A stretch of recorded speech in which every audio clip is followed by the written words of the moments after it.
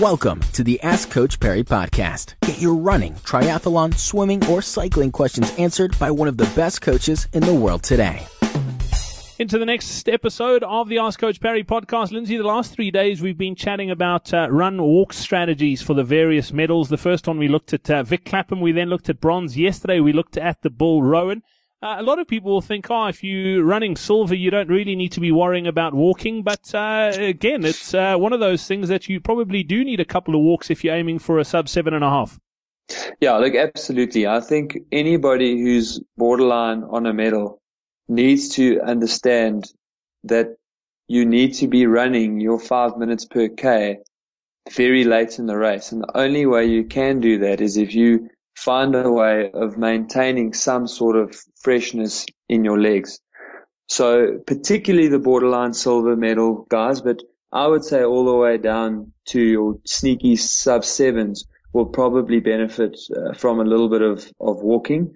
And I can tell you that in both of my silver medals, I did a reasonable amount of walking, and it was all planned walking. I lie. My up run, I hadn't planned to walk quite so much on poly shorts, but it's important to have that walking and to keep your legs fresh. So for the silver, I like to go 10-kilometer run, 1 minute walk, but you can go as much as 15 Ks and then a 1 minute walk. And then you're still going to do walking on the longer climbs, especially Fields and Nchanga. And then if you've done a decent job, you will have a few minutes where you can actually run up poly short, and walk up poly shorts, which you may need to do.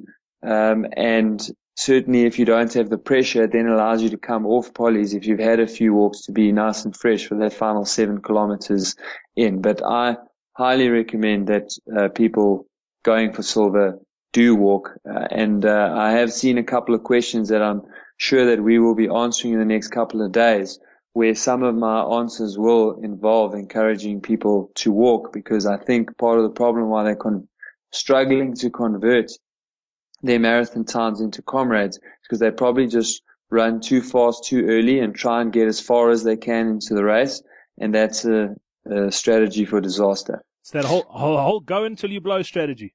Yep. Doesn't really work, does it? I've tried it a few times. I definitely speak from experience. It doesn't work. Lindsay Parry, thank you very much. We'll chat again in the next edition of the Ask Coach Parry podcast. Get your questions in. Just get to askcoachparry.com, and that's where you can submit your questions right now. Be sure to subscribe to the Ask Coach Parry podcast on iTunes, follow it on SoundCloud, or listen to it on Stitcher.